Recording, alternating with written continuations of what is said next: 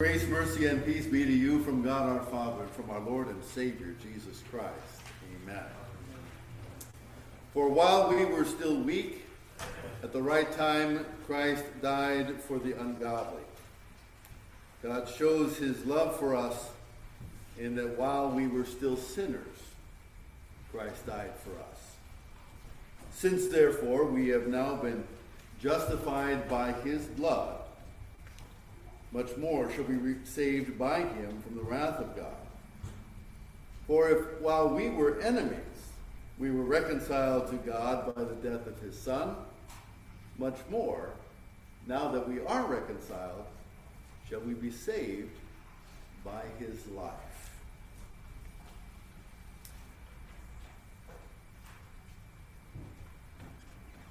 Hostile forces keep raising their ugly heads over the course of our lifetimes. There's no end to it, it seems. This notion of peace on earth and goodwill among men, it seems, well, a notion. It doesn't seem to be much of a reality at all.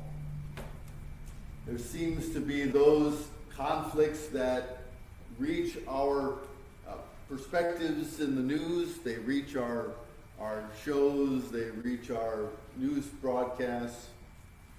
And it seems like there's more and more that get a chance to have their time in the limelight, but then if you start to dig deeper too, there's any hosts of conflicts that don't reach our public news waves.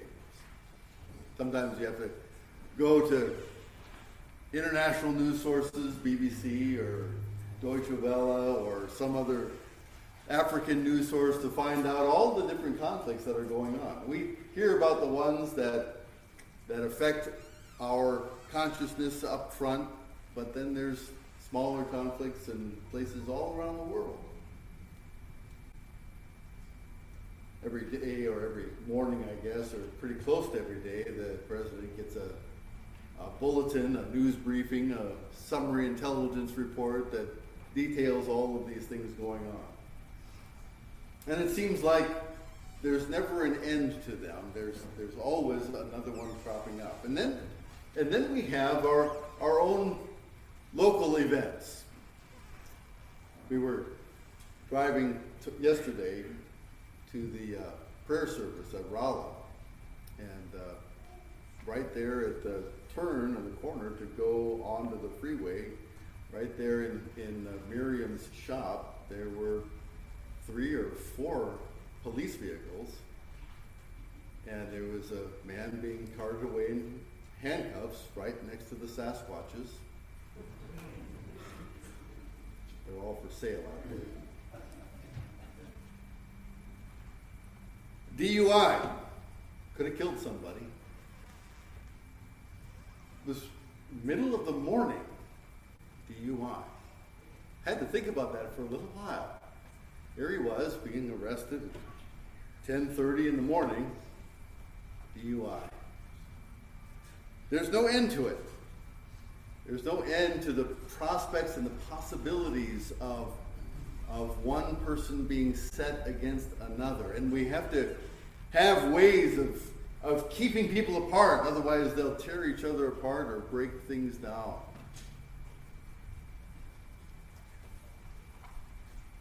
In the work of Jesus, he would like to bypass all of that and go right to the heart of what puts us at each other's throats. What puts us at each other's throats, we can label it any number of things. There might be greed involved. There might be jealousy involved. There might be a sense of offense, slightest offenses, or even greater offenses that keep us apart. There might be our own fears of our own status in life and our own station amongst the opinions of other people. Any number of things can crop its way up. Original sin has many faces. At root of it all, we are broken from our God, and because we are broken from our God, we are broken from one another. And these divisions just keep getting deeper and deeper and wider and wider. Jesus would cut through all of that and reach right into the very heart of what makes people antagonistic and hostile one to another, and certainly antagonistic and hostile to God. And part of the grace of this is that he's not waiting around to try to do it. Right? There's any number of Christians out there, churches out there, who will make the claim that first you get cleaned up and then you can come to God. You fix yourself, and then once you're right, then you can come and be part of God's work. And Paul makes it very plain that had God dealt with us that way, he never would have come and talked with Cain or Adam and Eve after the fall. He never would have come and intervened with Abraham here in chapter 17 of Genesis. He's just broken faith with God by sleeping with Hagar. But now God is going to come back to him and say, let's try again. Let's remember what I told you before. And now let's make sure that we include in your vision of this entire project, Sarah, the woman you are covenanted with, remember? I'll change both of your names so that we can start over. He comes to a sinner, a broken sinner, and says, I don't forget who I am. I'm the promise maker, and I will promise you again. And I will even include everything that needs to be included so that you know for sure, without any doubt at all, that I am working this to its conclusion. God is the one who comes to sinners and announces to them the gift of righteousness. Now, it's a very human operation to be self-concerned. It's part of our own brokenness, turned in on ourselves. It would be a surprise to give your life for someone who you knew to be someone who would never care anything about you or even honor the gift of your life.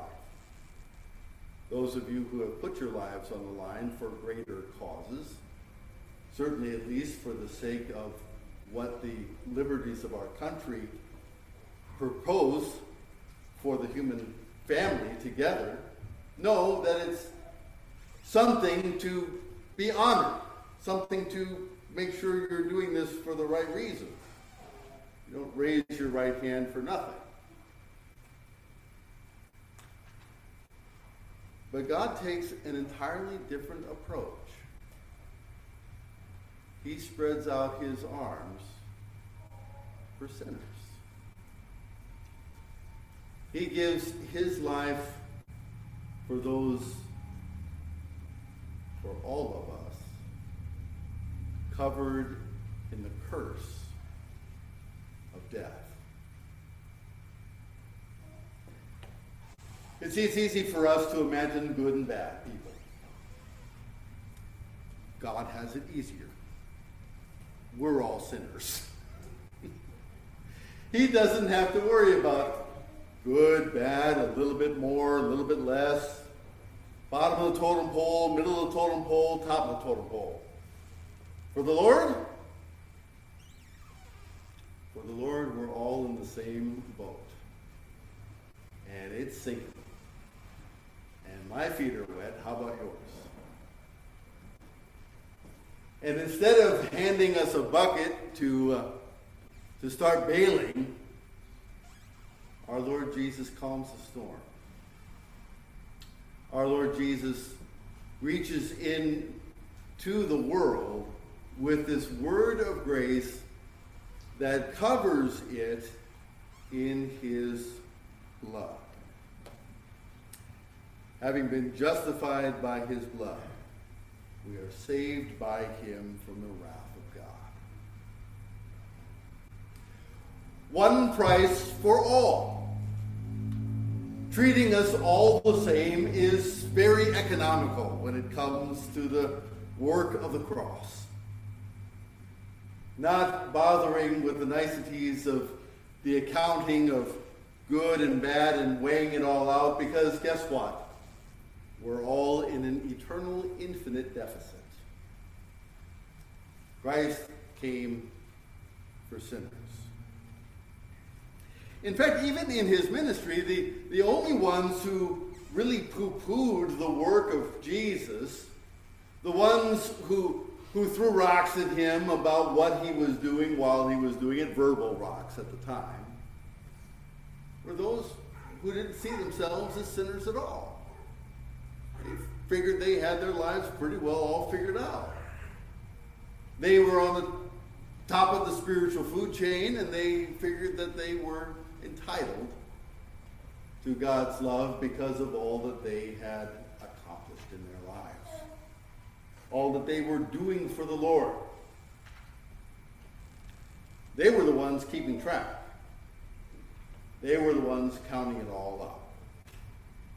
Jesus told a story about these folks. Two men went into the temple to pray. One of them stood in front of the altar and said, I thank you, God, that you've not made me like this other guy. That you've made me who I am. That you've made me a person who is generous and kind, that fasts regularly and gives from what they have. Not like this tax collector over here. And the tax collector, that poor man, stood in the back pew, didn't even look up to God, but beat on his own breast and said, God, be merciful to me, a sinner. And only he was the one who was both self-aware and aware of who his God really was. You see, in this case, it's good to be honest. It's good to know exactly who and what we are. Sinners in the hands of a loving, merciful God. A God who calls into the nothing and says, let there be light. And there is light. Who calls into the chaos and says, let there be order. And there is order.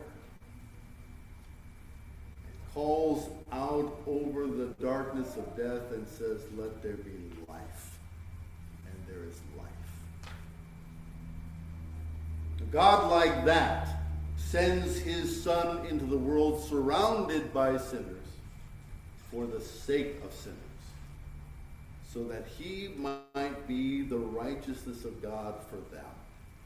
A gift. A gift without limit. A gift that knows only the justice of God's word and promise. To be reconciled to God. To have his death directly fastened on, to become one with it. To die with Christ. To have his death be the death that we need because of those sins. So that the life that he lives might be our life as well. You see that Paul doesn't end with the cross. Now that we are reconciled to God, now that we have been acclaimed holy by his word, now that we are washed in the blood of the Lord Jesus Christ, dressed in his white garments, how much more then can his life then attach to us, that we might be saved through it. But the life of our Lord Jesus Christ, the power of God to move and through and in and by and around us, so that all that we are is his, having been purchased with a precious price. The Lord does not just set us on his shelf as an ornament to be enjoyed or to be held, but to be active in his work, to be redeployed back into a world of sinners as his ambassadors of righteousness. In this case, God already loves us. In the human realm, it takes two to tango, and it takes two to be reconciled. If one is unwilling to forgive, as one is unwilling to be reconciled, then we're kind of stuck hanging. We can forgive and hope that all dissipates and goes away, but sometimes that doesn't happen. But from God's perspective, our turned backs are the very backs that he taps on his shoulder with his nail-scarred hands, turns us round so that we can look on his face. And then, as Paul experienced himself, to repent, to be one hostile to Jesus, but then to see him face to face and be turned by that very experience, to see and know and trust and believe and appreciate that God has made himself our Savior in a cross, that it meant for the Christ to die and to rise, and to not stand aside from that, but to give his life as a ransom for many, for sinners, so that we are now justified by his blood and saved in and through his life. Romans chapter 5 gives us this heart of good news, so that we know that none of us and none of our peoples outside and around us are ever discounted from the promise that God has provided. We all qualify. Sinners qualified for grace, in need of his forgiveness, and always our own ears open to hear that blessed word. With that word on our lips and in our hearts to comfort ourselves, we have this opportunity to comfort one another and to comfort others as well. We have an opportunity coming up these next weeks, these next days. Easter is coming. Holy Week is on the way. To walk with Jesus through the cross and to see the extent of the Lord's love for us in these events of our Lord Jesus' life. And then to cherish that our God lives and that he calls us into the abundant life that he has for us. In Jesus' name, amen. The peace of God that passes all human understanding, keep your hearts and your minds in faith towards Christ Jesus. Amen.